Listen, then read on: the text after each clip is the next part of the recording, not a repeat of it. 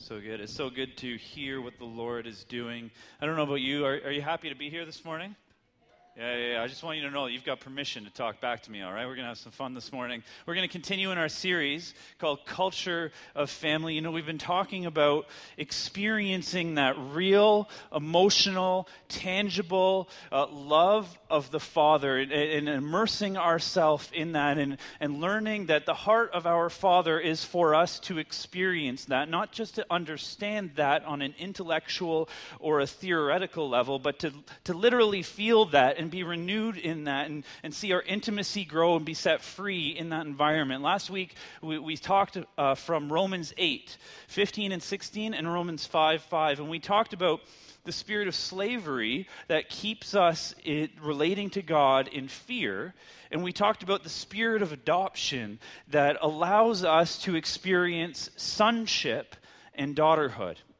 You know, before we really get into it, I want to tell you a story. Last week, Stephanie and I and the kids, we were on vacation. We went down to Jamaica, and we had an amazing time. Last week, you know, Pastor Clark began by just this really touching, like, I want to thank Pastor Kyle and Stephanie personally. I thought there was going to be something serious, but he just thanked us that it was warm outside.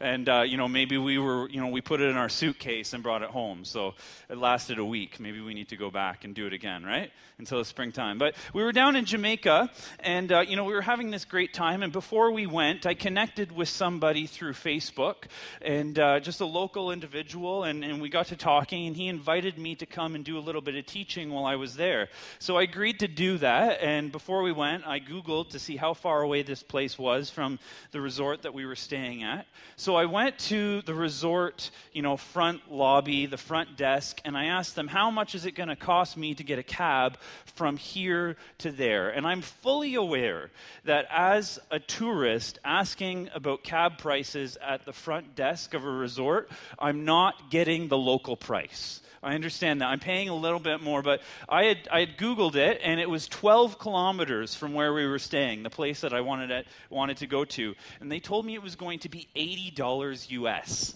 $80, like, that's ridiculous, right? And I was like, no, it was 12 kilometers away where I want to go. Well, it's not that simple, sir. You see the roads here. Anyway, I went back and I sent a message to this guy and I said, look, it's just $80 US. That's way too much for me for this one-time thing. It's not going to work. And he said, don't worry about it. I'll come and pick you up. And at first I was like, oh, okay, great. And then I began to think about it, and I was like, well, he's going to pick me up in the daytime, and, I know him through Facebook, and maybe, he's going to bring me back after dark. Maybe this isn't the best idea. So we talked about it, and we put some safety measures in place. We were like, okay, yeah, it's worth it. I'm going to go. And so I went off, and I got picked up by this guy, and I just had this incredible experience. As soon as we crossed the boundary of the resort that we were staying on, as soon as we got out of the tourist area, my experience in Jamaica was entirely different than my experience at the resort. Right? Like, if I hadn't gone beyond those gates, I still would have had a Jamaican experience. Nobody would contest that I wasn't within their geographical boundaries, that I wasn't served local food by citizens of that country. Like, that's still a Jamaican experience. But my experience beyond the gate was so much more than I had at the resort. And I've got some pretty crazy stories of what happened that night, and we won't go there. But I began to think about it in terms of the series that we're going through. That there's this possibility that we can treat our conversion, our salvation, as it's all that God has to offer us. But there's a level of relationship, that of son and daughter, that we need to experience that's above and beyond, that if we are to enjoy life in Christ to the full. I want to take a look at this diagram on the next slide here. Awesome. Now, some of you are familiar with this diagram. We've taken a look at this to some extent as a church family, and it's labeled their intimacy with the Father. And it just reminded me about this journey that we're taking, the Israelites. This journey here is about the Israelites who were set free from slavery in Egypt, and God delivered them from Egypt to the desert. Right? They got to the desert, and they hung out there for quite some time, and although they had been saved, right, they had been delivered, that wasn't their final destination, was it? God had a plan to bring them all the way to the promised land, all the way to the destiny. And I believe that there's this danger that we can face, that if we treat our conversion as if God says, you're saved, I'll see you when you die, that we're missing out on his plan for our life and this freedom and this joy and this fulfillment that exists for us. You know, if we don't do that, we can often find ourselves struggling with sin. Maybe compulsive habits like alcoholism or workaholism, sex addictions, excessive need for entertainment or sports involvement. And then these symptoms, these sins can be accompanied by brooding feelings of anger, feelings of not measuring up to God's expectations. And as anger grows, it's expressed in symptoms like domineering behavior, passive behavior, explosive temper, depression, or being frustrated by the shortcomings of others.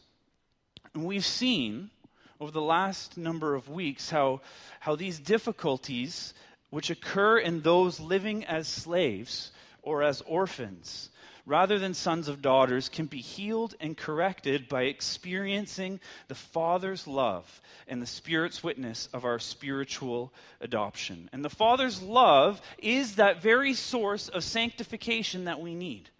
So I've got a question for you. How many people here believe that by doing more Bible study, more prayer, and more church and service and attendance, that you will become more godly? How many people believe that? Good. Because you won't, right? All of those things on their own are good things, but they're only designed as a means for us to discover the Father's love. And it's only his gracious filling of that longing for love at the core of our being that can make us holy. And so our job, the only thing that we can do, is to posture ourselves to receive. And the challenge is that that's difficult for us. You know, there's a story about a man named George, and he was a poor seminary student, and he had a friend named Mike. And they went and they played racquetball quite frequently together. And one day, George got to the racquetball court, and Mike saw that he was wearing casual shoes instead of running shoes. And he said, "What's the deal with your shoes?" And he said, "Well, I blew them out. They're not working anymore. I just can't afford to replace them." And so they play racquetball. I'm sure George was somewhat uncomfortable wearing his casual shoes. And after their time together, Mike calls George's wife and he says, "What size is your husband's shoe? What's his shoe size?" And he does this lovely, incredibly generous and gracious thing and just buys him a pair of running shoes. Except George can't just receive the running shoes. Not a week later, Mike and his wife are invited over for dinner, and not only does he serve them dinner, but he has presents. He has gifts that are sitting and waiting for them on the table. And although that in and of itself isn't a bad thing, it was rooted in the fact that George just couldn't receive the gift. He felt a need to repay it. Only receiving the Father's love as a gift can free us from the flesh, from sinful pleasures. And it's not something that we can earn. It's not something that we can work for. It's not something that we can repay. It's something that we only receive. And all of the external holiness in the world still leaves a void. And that brings us to John chapter 8, where we're going to camp out this morning for some time. We're going to talk about how there is an enemy who lives to rob us of that experience that brings healing and intimacy with the Father, and wants to use the frustration to take our lives. So let's read together, starting John 8, verse 31.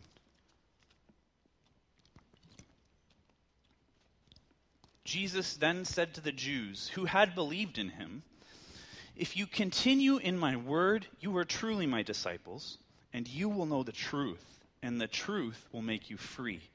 They answered him, "We are descendants of Abraham and never have been in bondage to anyone. How is it that you say you will be made free?" Jesus answered them, "Truly, truly, I say to you, everyone who commits sin is a slave to sin. The slave does not continue in the house forever. The Son continues forever. So if the Son makes you free, you are free indeed. And I know that you are descendants of Abraham, yet you seek to kill me, because my word finds no place in you. I speak of what I have seen with my Father, and you do what you have heard from your father." They answered him, "Abraham is our father." Jesus said to them, "If you were Abraham's children, you would do what Abraham did. But now you seek to kill me, a man who has told you the truth, which I heard from God, but this is not what Abraham did. You do what your father did." They said to him, "We were not born of fornication. We have one Father, even God." Jesus said to them, "If God were your Father, you would love me. For I proceeded and came forth from God. I came not of my own accord, but he sent me. Why do you not understand what I say? It is because you cannot bear to hear my word. You are of your father the devil, and your will is to do your father's desires. He was a murderer from the beginning and has nothing to do with the truth, because there is no truth in him. When he lies, he speaks according to his own nature, for he is a liar and the father of lies." Whew. Just a little light reading this morning. You know, before we were born, Satan designed against us ever experiencing the Father's love. He brought pain and suffering to the generations before us in a way that impact our lives. He has lured our ancestors into sin, broke them through life situations, and even robbed them of their lives, all to steal the Father's children a chance to experience his love. And joyless, duty-bound, performance-oriented, fear-motivated Christians are most vulnerable to his attacks. His prime focus is to prevent us from experiencing the Father's love because he knows that if we experience it, we are a threat to him. If we experience the Father's love, he is scared of what will happen because when we become intimate with our Father, we are able to see what he's doing, and we find ourselves executing his will and power, and the kingdom of God moves forward. We know that God has a plan for our lives, right? Like we know that, and we know that it's good, right? Yes? Or do we know that? Yeah? God has a plan for our life, and it's good. But Satan also has a plan for our life as well. And from before we were born, he began to scheme it. That doesn't mean we need to be fearful, because we know that God is victorious. But he planned our failure to enter God's kingdom first and foremost. His first plan was to prevent you from coming to a salvation relationship with Jesus Christ. And so if you sit in this place this morning and you've confessed Jesus with your mouth and you've believed in your heart that Jesus died for your sin, then you are saved and you have foiled the primary plan of the enemy. But when you foiled that plan, he had a backup plan, and that was to make sure that we don't experience the Father's love. And the way that he tries to accomplish this is by facilitating the construction of barriers.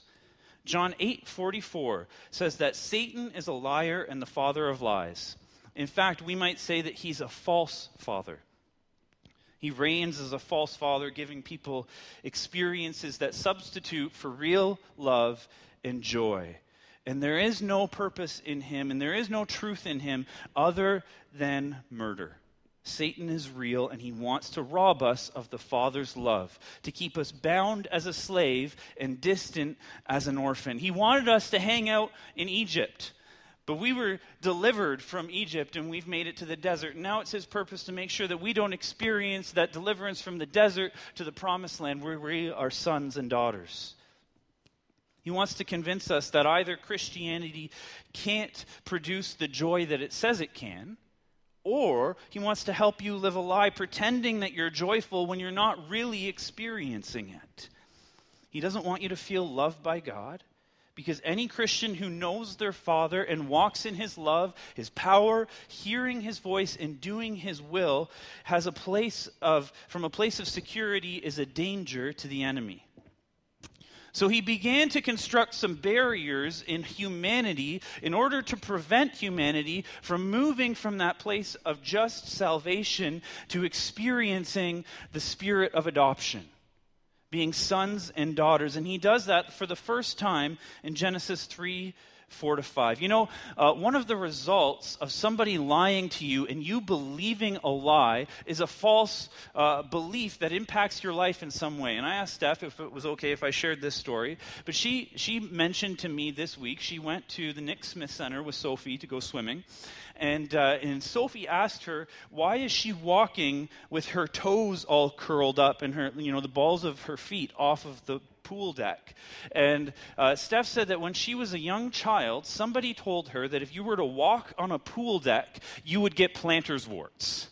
And so because she believed that lie, she began to practice walking without most of her foot on the floor. And to this day, she still does it. Even though she's thought about it, she's bought into that lie. And I'm just going to shove that foot down. And you're not going to get planter's warts, and we're going to break free from that. But the result of believing a lie is it impacts our life in a way where our enjoyment, where the initial purpose is something that we miss out on. And so Satan does this. In Genesis 3:4-5, he essentially says to Eve, God's deceiving you just a bit. He's talking about how you can't have the fruit from the tree of the knowledge of good and evil. He's saying God's deceiving you a little bit because his order, like the command that he's given you, is just so that you aren't equal with him. No, the lie is this, that God isn't a good father. Satan convinces Eve and eventually Adam that God is holding back from them something that would bring them joy. He says you can't trust his word. And isn't trusting the word of God the core of every problem that we face as a Christian in drawing close to God and obeying his word? There's this voice in our head that we might hear that say, it can't be this good, can it? God doesn't really touch his children, does he? There isn't as much joy in being in God's presence as there is in having an affair or watching another hockey game, is there? Trust. Belief that obeys. That's at the core. Eve bought the lie, and so did Adam. And the lies have gotten more widespread and diversified ever since. And so flowing from that lie was a barrier. Genesis 3:10 says, I heard you in the garden. This is Adam speaking to God. He says, I heard you in the garden, and I was afraid. Resulting from the first lie was the first barrier, and it was fear. Fear is the first barrier that Satan helped erect between man and God. That's why when we read in the book of Romans, chapter 8:15, we read about the spirit of slavery that causes us to fall back into fear. It has to be replaced with the spirit of adoption. Our conversion experience reconciles us to God, but it doesn't guarantee intimacy. On that graph where we go from Egypt to the desert, conversion reconciles us with God, but there's a place of intimacy that's greater that he's calling us to. We used to live as slaves of sin when we were not saved, but there might be a tendency in us to live as slaves of God.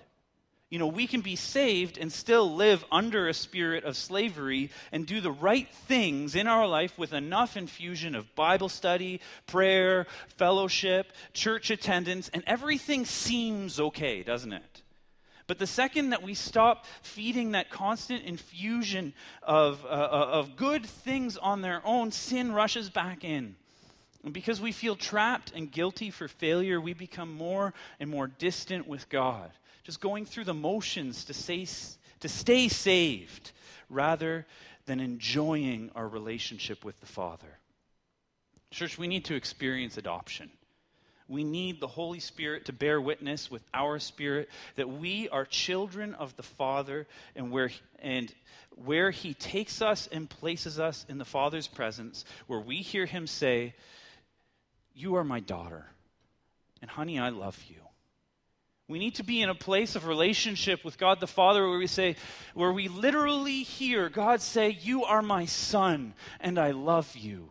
I am proud of you. Look, if we don't get rid of the fear barrier, we live under this feeling that if I don't do this for God, he won't love me. He'll punish me.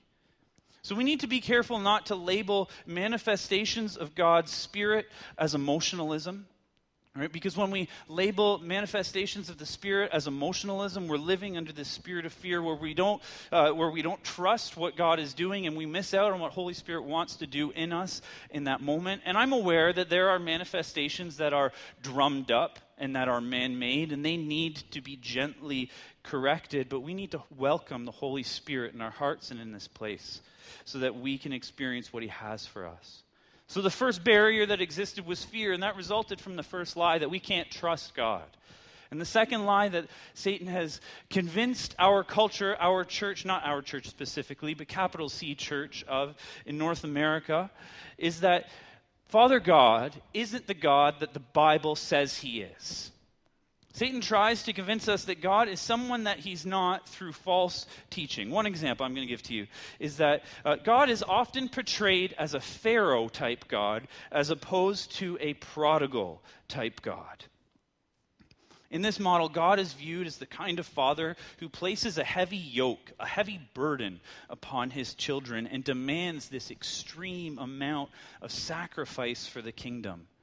You know, if we believe that, we believe that a failure, even when the heart is right, is going to be met with anything from a rebuke to judgment. And it's a general feeling that God watches my every move, but he's doing it so that he can see when I make a mistake and punish me. You know, there's another type of father that God is sometimes portrayed as, and that's the predictable father. In this view, the Holy Spirit is restricted to inner workings inside us that are undemonstrative.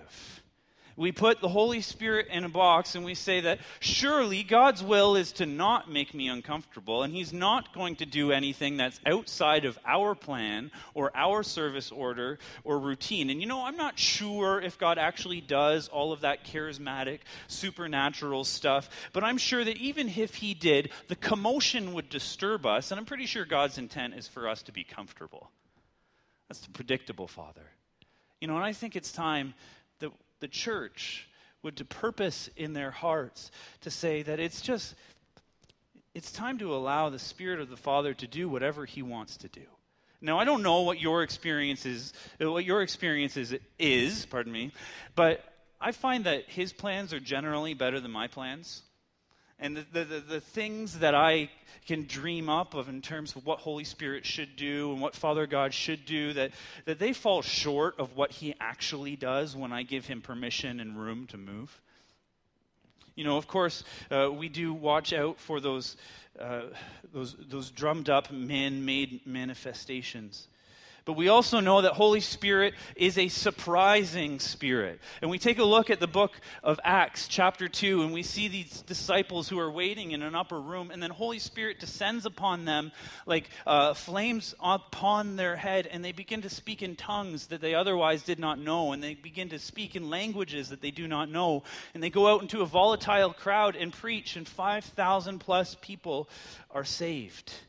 Father God is not a predictable father. Another false teaching that's very common in our churches is that of the emotionless father. And that's the view that our father is packaged into that. I don't know if you remember. Do you remember that old faith tract? It was the train, and it was the faith, facts, feeling train. Anybody ever see that years ago, the faith, facts, feeling train? Yeah. Well, the facts were the engine, and the faith was the coal car, and then the feelings were the caboose for the people in the back, right? And it was just this idea that we need to dismiss the caboose. And something happens that we lose a part of our humanity and our experience when we say, either with our words or in any nonverbal communication, no feelings in church, please. You know, Father God isn't an emotionless father. He actually created emotion. He actually created emotion for us to experience. And so when we say, no feelings in church, please, we can't be surprised when we have men that are addicted to sports, where it's socially acceptable to express emotion.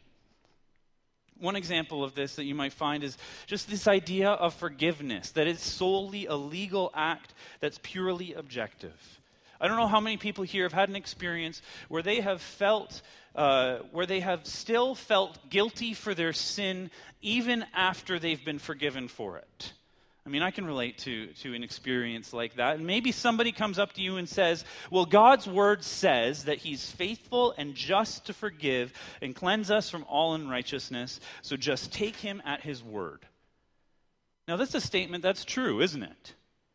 That's a statement that's true. It's full of fact. It's not wrong. But how many people here have had the experience where you know in your head, intellectually, theoretically, you've understood that you have been forgiven, but you still carry around this weight of guilt?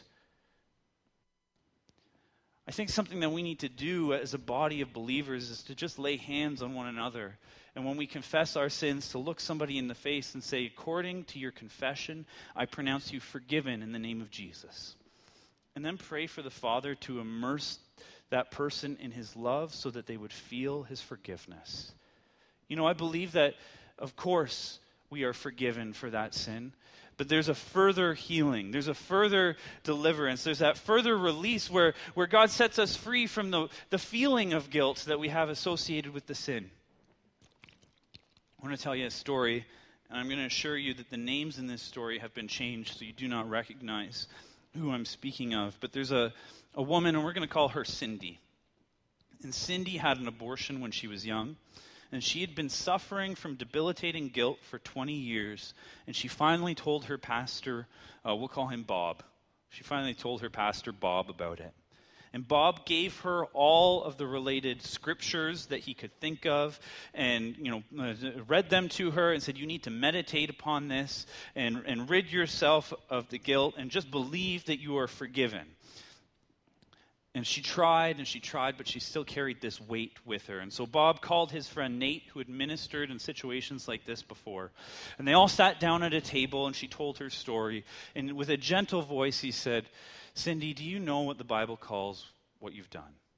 Do you know what the Bible calls your sin? And she said, yes, it's murder. And she began to cry. And so he says, will you confess that sin and ask for God to forgive you in front of us now? And she agreed. And when she had prayed, Nate said, now look at me. And Cindy really struggled to look at Nate. And he said, but no, I need you, as hard as it is, to just look in my eyes for a moment. And when she did, he said, Cindy, according to your confession, I pronounce you forgiven in the name of Jesus.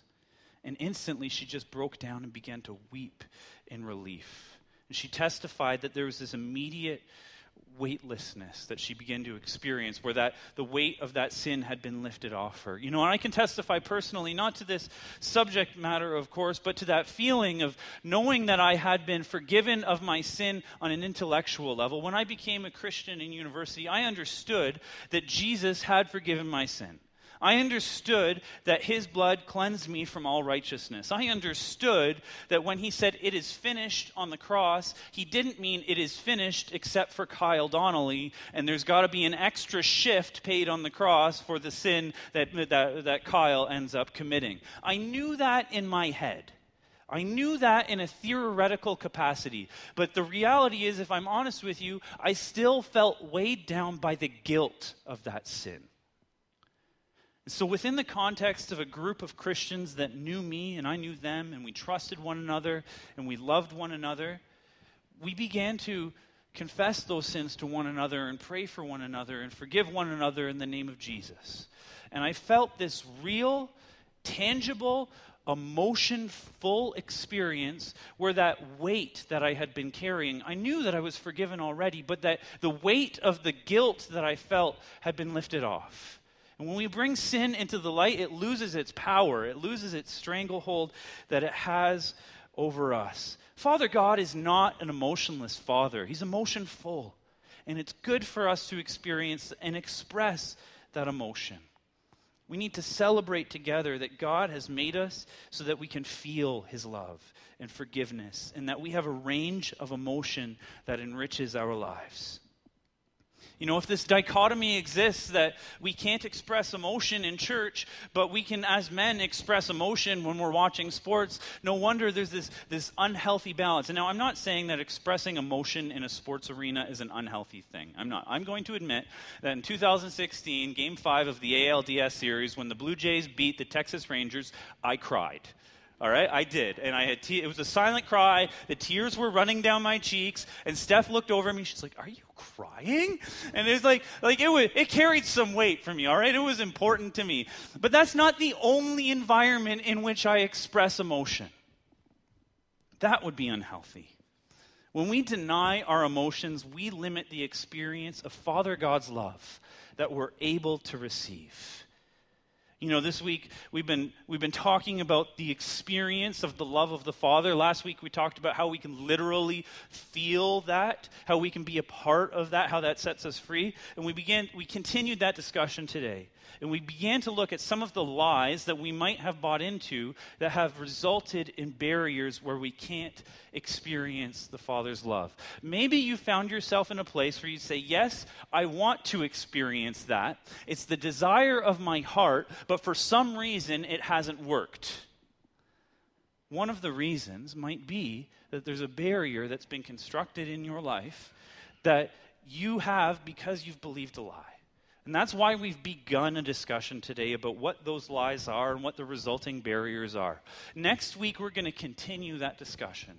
This is part one of a two-part sermon. It is too large of a topic to cover all in one morning, but we're going to continue that conversation, and we are going to conclude by experiencing freedom in each of those areas.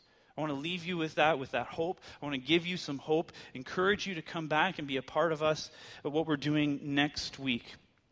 You know, as Stephanie, I'm going to invite Stephanie to come up and her team as well to lead us in one song. I'm going to give you a to-do item just very shortly. But as we were singing that last song, before I came up and before Joan came and gave a testimony, there was that one line in it, and it said, "Abba, I belong to you."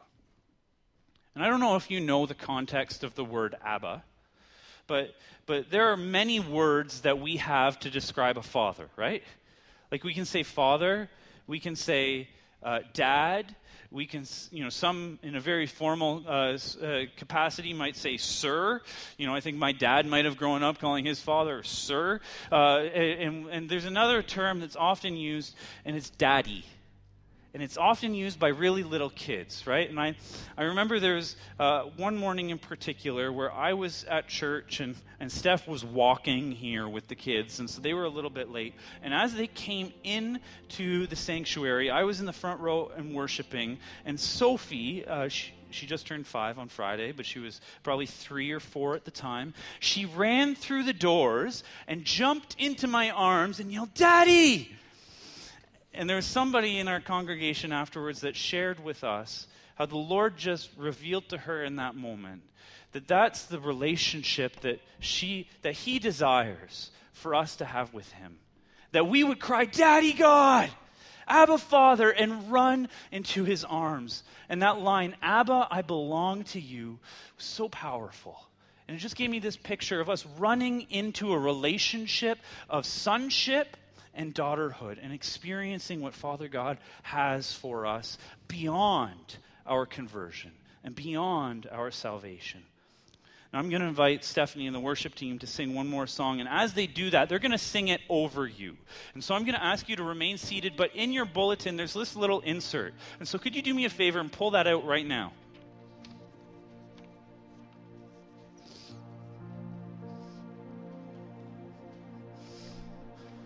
And I want to give you a little bit of Monday morning application, and we're going to start it right now. This is our homework for this week.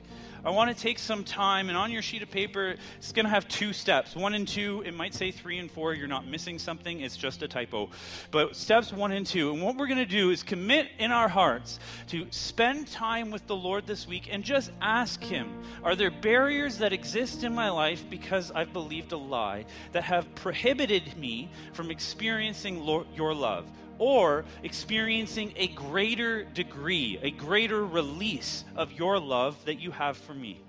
And the second task that you have is to ask somebody that you love and trust, and as a mature believer, is there a barrier that you see in my life, or are there symptoms of a barrier in my life? So I'm going to invite us to just begin that now and spend some time praying over that, thinking about that, spending a few moments with the Lord while Stephanie and the team leads us in one song.